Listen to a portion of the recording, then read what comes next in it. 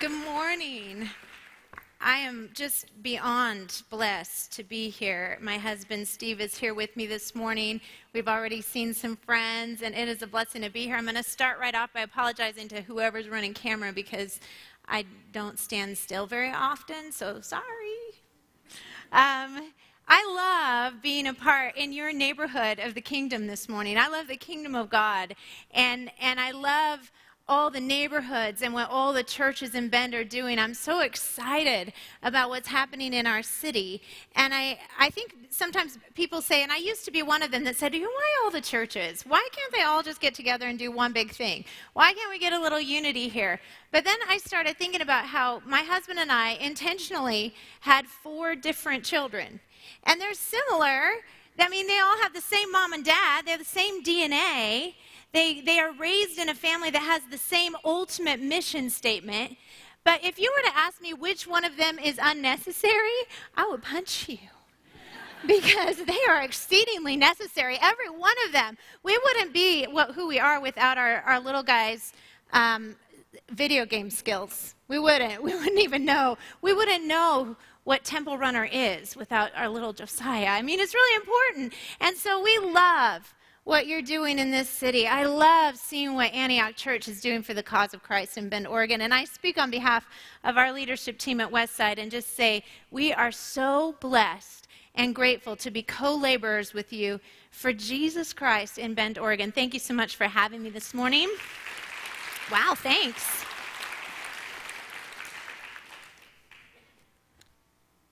Winston Churchill said, "There comes to each in his life that very special moment when he is figuratively tapped on the shoulder and invited to do a very special work, unique to him and fitted to his talents.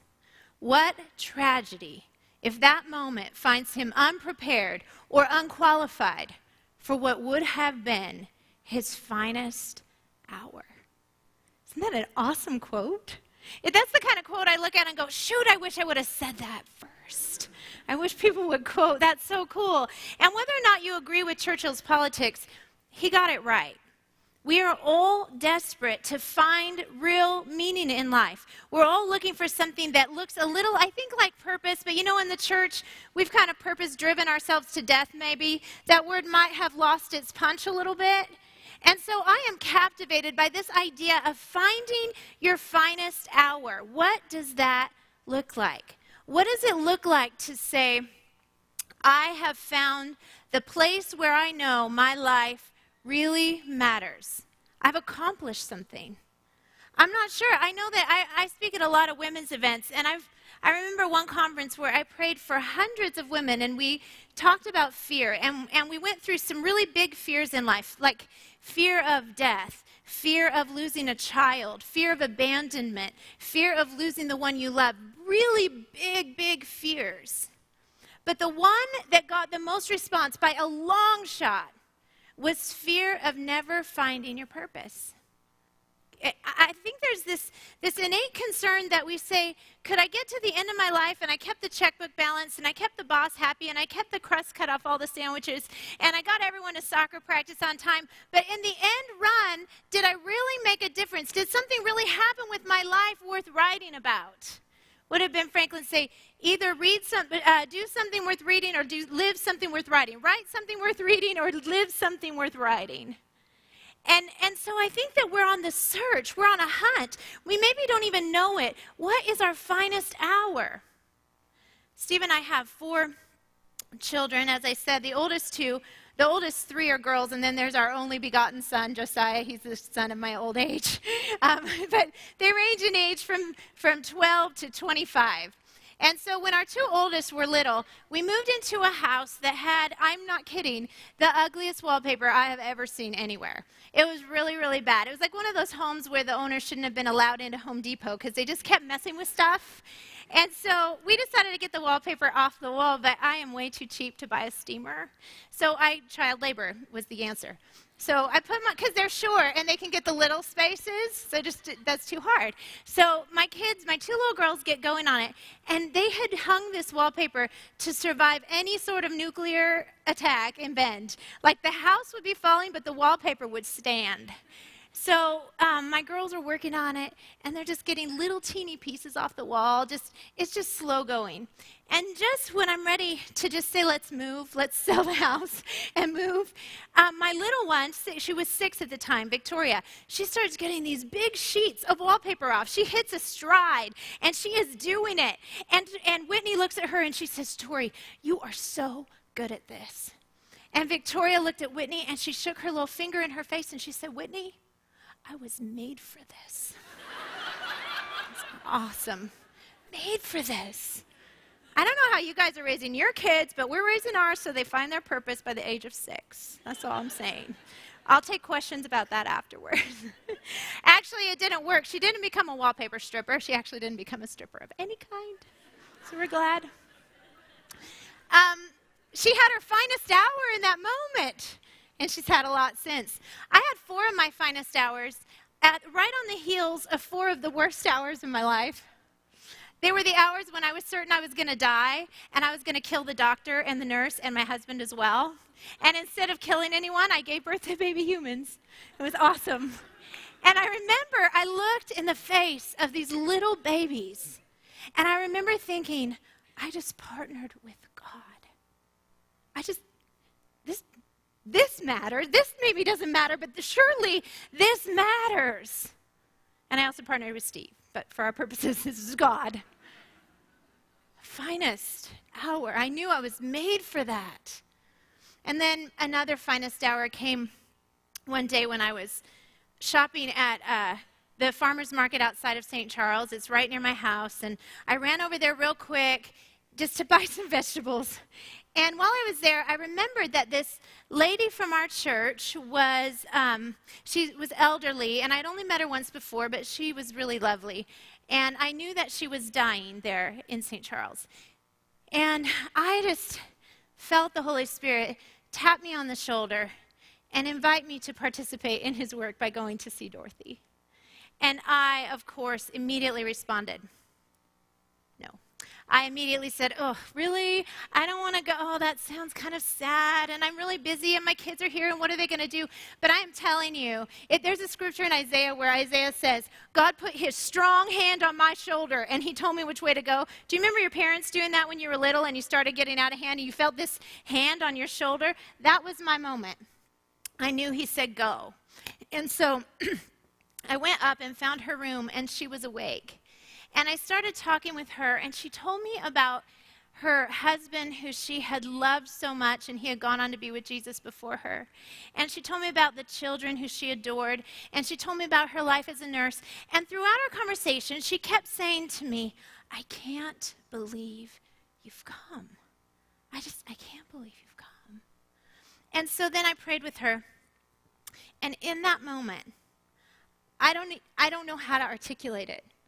All I can tell you is it was just like when I had looked in the face of my baby, so fresh from God, standing in that room with a woman who was just about to meet him.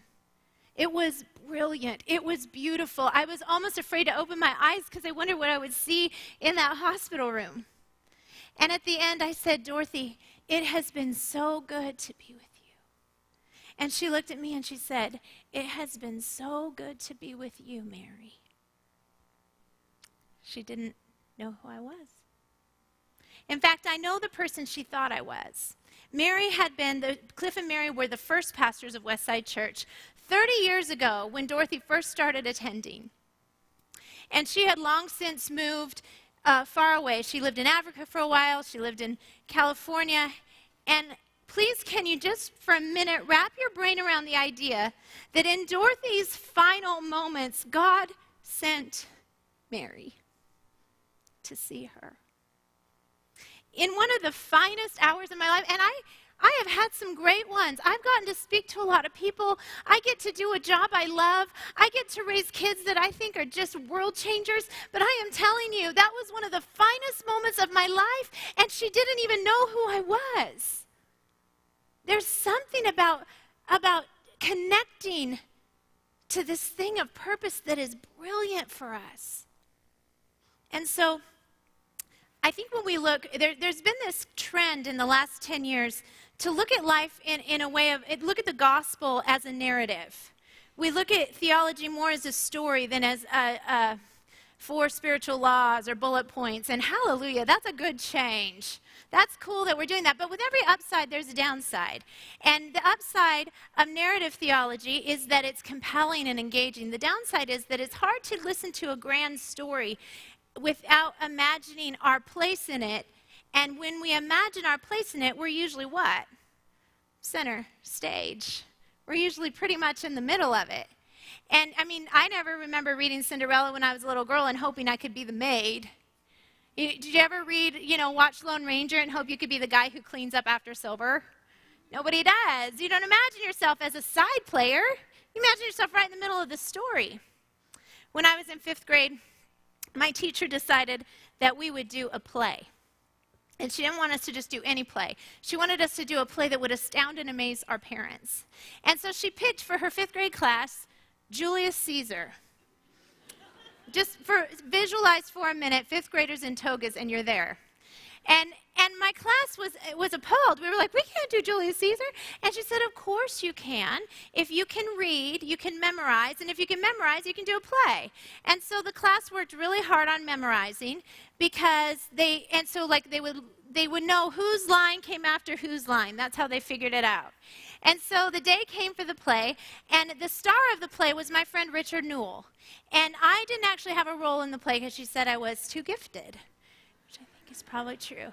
My role in the play was to stand behind. Do you remember the big freestanding chalkboards? Giant chalkboards. My job was to stand behind the chalkboard and whisper the lines in the off chance, crazy, that anyone would forget their line to a Shakespeare play. And so I'm behind the blackboard. The parents are all there. The class comes out. They get ready to do their thing. Richard Newell is the star. And who's the star of Julius Caesar? Is it Brutus? I don't remember. I was just the line whisperer. I don't know. And so he gets out there, and I'm telling you, it is deer in the headlights. He cannot remember his first line to save his life. And so I'm frantically whispering from behind the chalkboard. I'm just whispering. Finally, he gets his line said, but something about him forgetting throws the whole cast of characters off. No one can remember their line, and just like dominoes, the whole thing.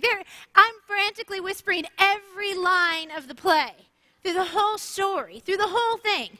And finally we get to the end, and I'm like, phew, we did it. We're through it. These parents are none the wiser. We got through that play, and then they took their bow, and I finally realized what had happened as I walked from behind the blackboard and got my first ever standing ovation. They had heard every single whisper. The people lost their place because they knew the lines, but they didn't know the story. They didn't understand the infrastructure of the Roman Empire in the year, 70 AD. They didn't understand that. They didn't know how the story went. They only knew the lines that somebody told them to say. And I think that we are often wondering, what is my place in this story? How do I find it? Where do I go to find it? Who would know if I don't know? My favorite story is, like every story, it starts just like every story. It starts once upon a time. God created the heavens and the earth.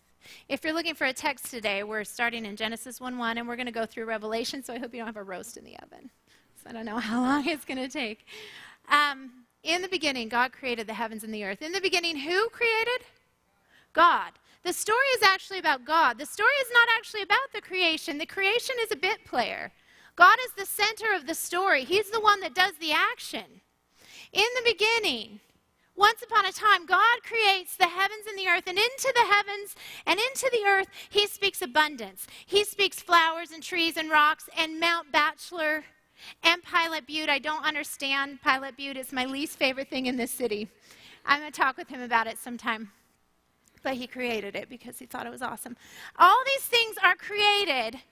And then he sets man in the middle of it, and he says, really honestly, a no-boundaries life. He does not give them a bunch of rules. He doesn't actually give them any rules. He just wants to make sure they have a choice whether to follow him or not, and so he puts 2 trees in the garden, and he says no to those. It's funny, I have a friend who told me once, I'm too much of a free spirit for God. And I was like, are you kidding me? God is the freest spirit there is. You think you can out-free God? There's no way. He's not the rules guy. He's the free guy. And so God puts Adam and Eve, and if you can just, I told them I need a whiteboard because I'm old school. Our church has one of the iPad drawing things, but I don't know how to use that thing. I would have to have my 12-year-old come use that thing. So I'm going to mime out my message for you. But God creates the heavens and the earth. It's his purpose, and he puts Adam and Eve into his purpose. And just like every good story, this story has a villain. And the villain slithers into the garden, and it is a serpent. And Satan comes to Eve, and he offers her, of all things, food. Eve isn't hungry. Eve has an abundantly plentiful smorgasbord in the garden. There are no restrictions on how much Eve can eat. And so he can't appeal to her on the basis of hunger. So he appeals to her and says, wouldn't you like to be like God? Wouldn't you like to be like the star of the story? Wouldn't you like to create something that's your own? God's purpose can go on up here, and yours can exist just right here. And so Eve tumbles from the storyline of God, and Adam comes after her. And just like the cast in my 5th grade play, when Richard Newell lost his first line, all of humanity tumbles after Eve. And we all fall, and we fall, and we fall. And honestly, we've been eating the apple ever since. Let's not just blame Eve. But we fall, and we fall, and we fall until God is sorry he ever made the story start in the first place. But he calls to Noah, and he says, would you be willing to step back into my storyline? And so Noah steps up into the storyline of God. And there he builds the ark, and we're saved. And then we fall. And we fall, and we fall, and we fall. And then God calls to Abraham. And he says, Abraham, would you leave the country that you're in and leave your family and go to a city that I will show you? Essentially, God says to Abraham, would you be willing to leave your story and step into mine, not knowing how it will read? People quote Abraham a lot as a prosperity guy, but honestly, Abraham, a famine is what drove him where he was going. So Abraham says yes, and he steps up into the storyline of God. And after him, there's Isaac and Jacob and Joseph, his sons and grandsons who make mistakes, and they screw up, and they do silly things. But overwhelming, they live in an awareness that God is doing something bigger than what we can do. We're going to live inside his story. And so they live well, and then the people of Israel fall into 400 years of slavery to the Egyptians. And God calls to Moses, and he says, Moses, will you step up into the storyline, and will you drag all these people with you? And so Moses steps up, and Joshua after him, and they lead people back into the story of God. And the people are great, and they're saved, and they get the promised land, and milk and honey, and all the awesome things that happen for them. And then they start to say, you know, we'd rather give a little pieces of our heart out to a lot of gods rather than our whole heart to one God. And they fall. And they fall and they fall, and we see the season of the judges, and the judges, 13 of them, some of them do okay, some of them are pretty dismal. And then God calls ultimately to David, and he says, David, will you lead the people back into devotion to the story of God? And David says yes, and he steps up to God's story. And Solomon after him is a little wobbly. And then comes the era of the kings. And all the kings of Israel and Judah, there are only 8 who are aware and love and follow the story of God. One of them is Josiah. Our son is named after him. And I love this moment where King Josiah, who steps up onto the throne when he's 8 years old, and he doesn't know. He doesn't have a father who's led him. He doesn't know. And when he's 26, they're going through the temple, and they uncover the law of Moses. And Josiah opens the law, and he says, we are too far from the story. We've gotten off the story. We've got to come back to the story of God. And the people follow him, and there's great revival, and we're all saved until his sons take over, and they fall. And then eventually, the people of Israel land in 400 years of silence, where God doesn't speak to anyone. No one tells the story. And then the silence is split by our hero. Jesus comes to tell the story himself. Jesus comes and moves into our narrative in order to bring us his, in order to tell us who he is, in order to say there's something bigger that you could be living for. And we love him, so we kill him. That's what we do. He's hung on the cross, and in the death, burial, and resurrection of Jesus, he redeems ultimately all mankind and launches the work of the church. And the church does okay as long as it's connected to his story. But the farther the church gets from the actual story of the cross, the farther we fall outside of our purpose. And the church has had some pretty dismal hours in the last 2,000 years. In fact, I have this theory. I was just thinking about it yesterday.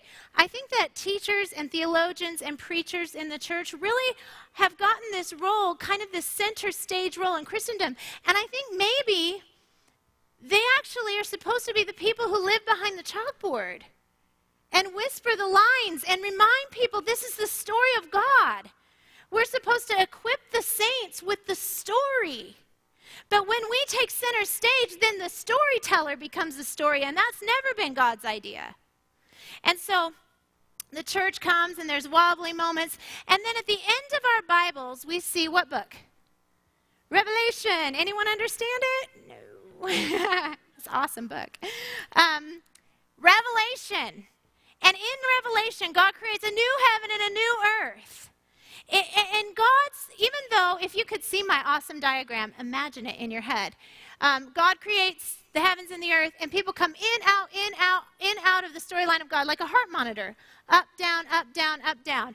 And in the end, we see a new heaven and a new earth. In the beginning, God created a new beginning. God's purpose is like a red line going from beginning to new beginning. His purpose has always been steady. Even though man comes in and out of the story, God's story never changes. It's never altered. He never wrings his hand and goes, oh no, I'm going to have to write a subplot because they just messed up my line. Never. God is always steady, and his story can be told in 3 words: create, restore, redeem. He creates something beautiful, we screw it up, he restores it, and then he redeems us ultimately. I think we could add a word correct in there, but that's restoration is correction. You can Bible roulette it every way you want. You can put your finger on a verse, and you will see where God is creating, restoring, or redeeming. Even when he brings correction, he's bringing restoration.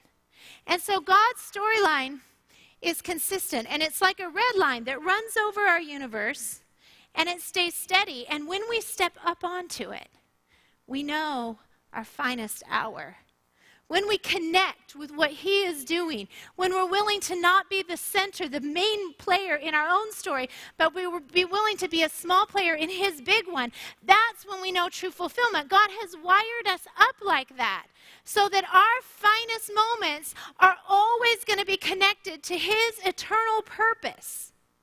That's how we're made.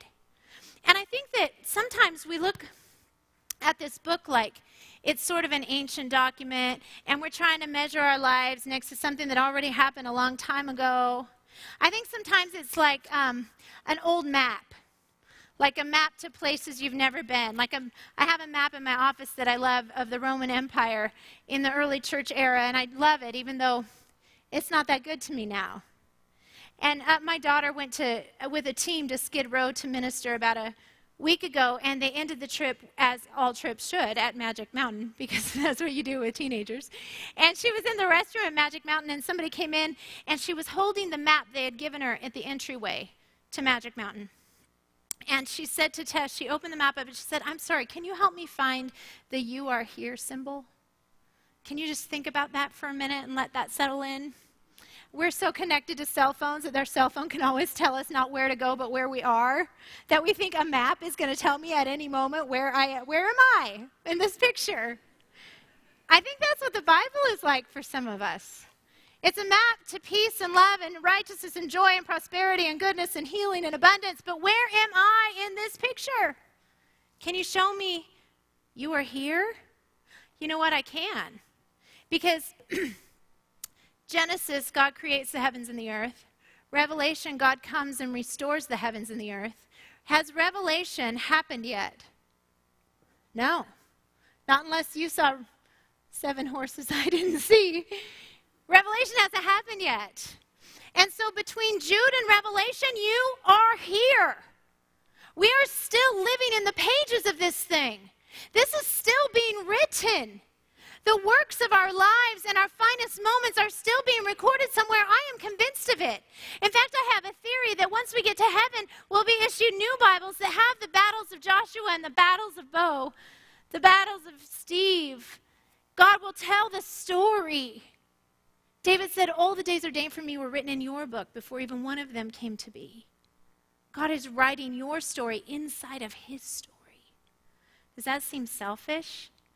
Kind of egocentric that God wants to attach your great purpose to his eternal story?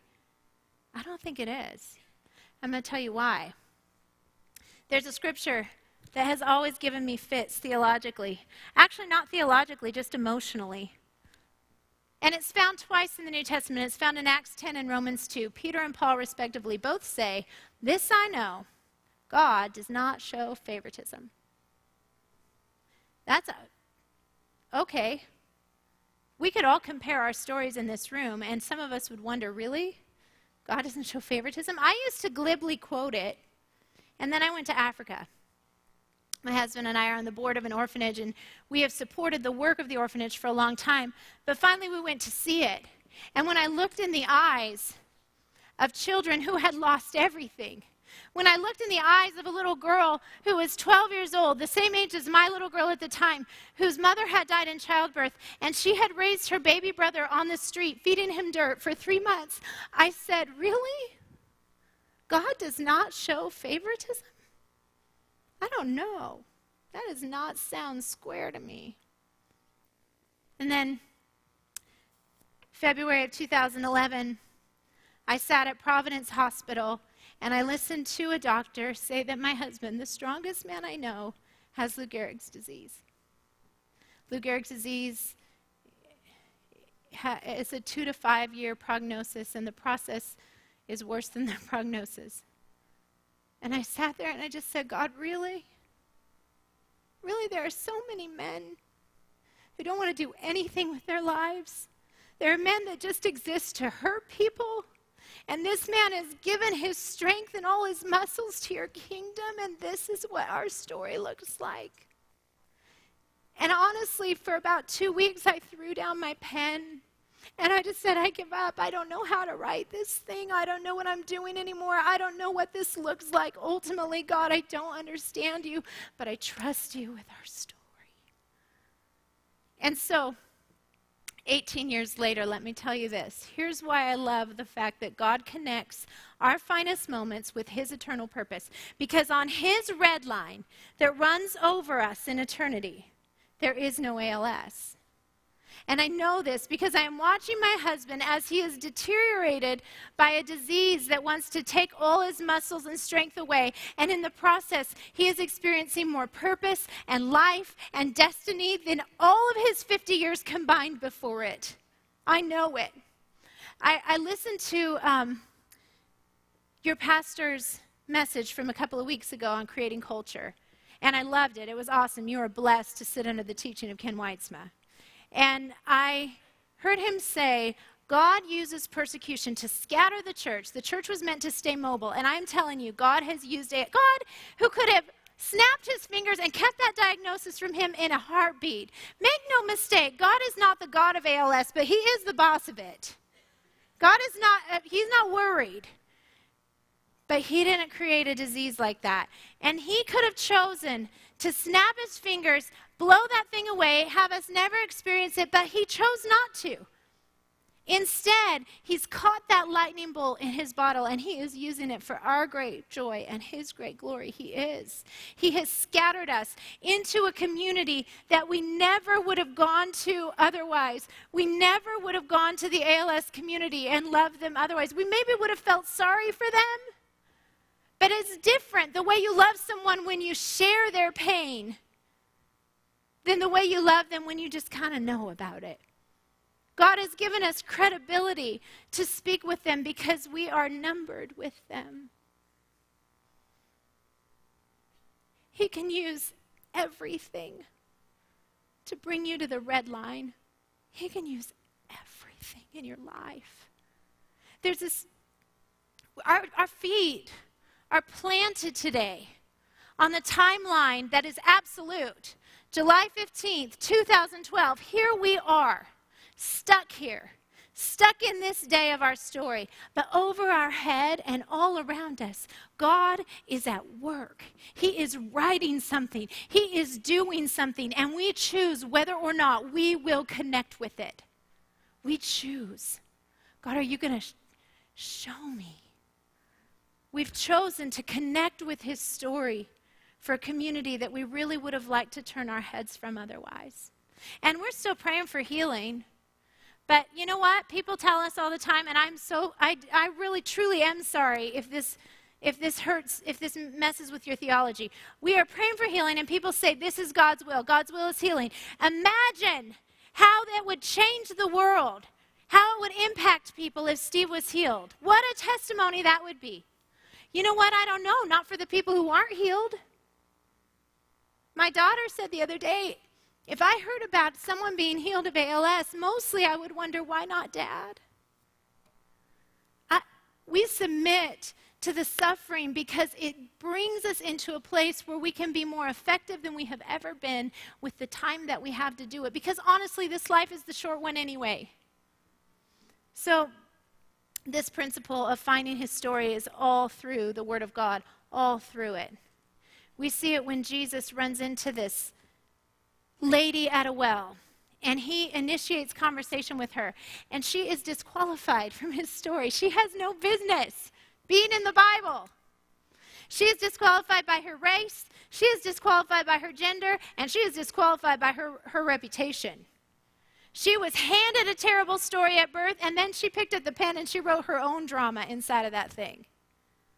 And he says to her, and I wish we had time to just tear this kind of apart in the original language, but Jesus says to that woman, the hour is coming, and now is, now, right now, when the Father is seeking those who will worship him in spirit and in truth. Do you hear the invitation in his words? He is saying to her, little, broken, disreputable woman, before she has prayed one prayer, before she has gone and moved out of her boyfriend's house, before she has paid one tithe check, you are invited into my story. Right now. No education, paying no dues. She hasn't got it all figured out, but he says, come into my story. It's beautiful on the red line. It's beautiful. So how do we do it? How do we find these finest hour moments? I don't know. Don't you love that when you have a speaker come in who's supposed to know and they just don't? All I can tell you is what's working for me right now. The first thing is, I think in order to find our place in his story, we have to dive into this story more than ever before. And I don't mean more time or more reading. I think I mean less reading and more living it, more absorbing it. Sometimes, in order to really connect with the Word of God, you got to throw out that darn Bible reading plan. Say, you know what? This is not about checking a box. This is not about showing up because the page tells me I have to. Oh, no, it's Leviticus today. Shoot, that's when February comes around and I'm sunk. It's reading yourself in the story. The Bible is not about you, but it absolutely is about you. It absolutely is. Before Steve got diagnosed, I had been studying all the battles of the Bible. And all of a sudden, I got up in September, and I looked at the Battle of Joshua, and I could hear the arrows whizzing by my head. This is about me. This is about my battle. He's writing me into the story. I want to live something worth writing about. I want to know what this is. I want to live inside these pages so that I can live it out. The woman with the alabaster box pours her oil out on Jesus' feet, and he says, everywhere this is told, people are going to remember this story. I'm going to talk about her story. dive into the story. The second thing is a lot more ethereal and harder to wrap your brain around, but sometimes in order to find the red line, to find the story of God at work in your life, you got to fire your narrator. You know? You got to fire the voice inside your head that tells you, A, you're not good enough. You're never going to be able to do anything. Or the voice inside your head that tells you, I would love to accomplish something grand. I would love to experience my finest moment as soon as I get an education, as soon as I get out of debt and raise the money to be a missionary, as soon as I quit this stupid job that's holding me back from achieving the storyline of God. Stop that. Do it right now. Jump into a story right now, because the red line is right now over our heads. He is doing something right now in our city, and we can choose to connect with it or not. I have a friend who went to a funeral recently, and it was a funeral for an elderly lady who had lived the last probably 10 years of her life in bed. She was an invalid, she was disabled, she couldn't go anywhere, and she thought her life was over. And she asked God, what can I do? I can't do anything. I can't even leave my house. How can I impact your kingdom? And what she decided she would do is write letters. And she wrote letter after letter after letter to people. She asked him, who needs to hear from you today? And she'd just write. And at her funeral, people got up with tattered letters in their hand. And they told stories like, this is the letter I got on the day that I thought I couldn't keep living. This is the letter I got on the day when I really felt invisible to the whole world and even to God. She had no resources to accomplish anything. But when you step to the red line, you're not in charge of resources. There's a whole department for that. You step up to the red line, he will resource you. I am humbled when I look at that story and I go, I have 2 legs and 2 arms, and I sometimes don't want to get out of bed. There is work to be done. There's a story to be lived. She's living it. So fire the voice that says you're nothing, and fire the voice that says you're everything. Because we're not. No matter how much God invites us to be a participant in his story, we are still not the star of it. We are still not trying to, because honestly, when we start to create this life in the lowlands down here where we're building our own story, you got to kick and shove and compete to get your story to be heard. It's not about us. My daughters were having an argument the other night at the dining room table, a debate. It was a debate about Lancelot versus Gawain. Anyone? Knights of the Round Table? Which is the greatest knight? We are that geeky of a family, I do not even pretend. They're arguing over who was the greatest knight of the Round Table. And I loved hearing that because they did cool things, and their stories are great, but the story is still about who? Arthur. It's about the king. The story is about the king, and you are invited to be a knight in it. You're invited to be the coolest knight if you want to be. You're invited to do what you can do, be a part of his story, but just make sure you know that the red line belongs to him. It is all about him. It is all about his story, his work in our planet, his eternal, incredible work. And he graciously says, wouldn't you like to experience life inside my story? There comes to each in his life that very special moment when he is figuratively tapped on the shoulder and invited to do a very special work unique to him and fitted to his talents.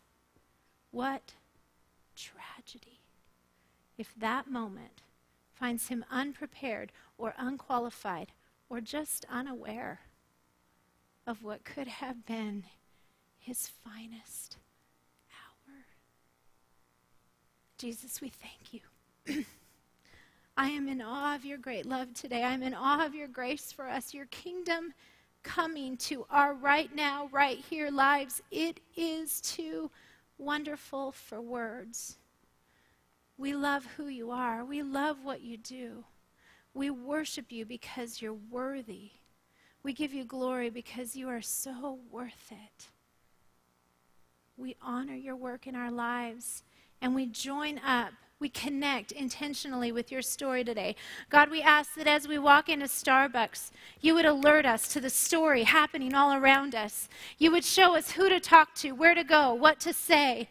God, we ask that as we shop at Farmers Market, you would show us what's around us. Where's the red line? As we go to the job we hate or the job we love, you would show us your kingdom purpose at work all around us and show us how to participate in it. We don't want to compete with your glory. We want to multiply it. We want our lives to be the kind of thing that gives glory to your name. We want to live something worth writing about. We want to pour our offering out at the feet of Jesus, the only one who's worthy, and just say thank you that you've called us to the kingdom. Whether we can walk and talk and speak or not, whether we feel gifted or not, whether we feel ready or not, whether we feel confident or trained or educated or not, you have chosen, for whatever reason, to use us in your world for this moment. We thank you for our spot on the timeline. We thank you that you've chosen to put us here. We thank you that you've called us to be a part of your kingdom in this amazing moment. We give you glory and we love you. In your name we pray. Amen. Thank you so much, Antioch. You have been a joy.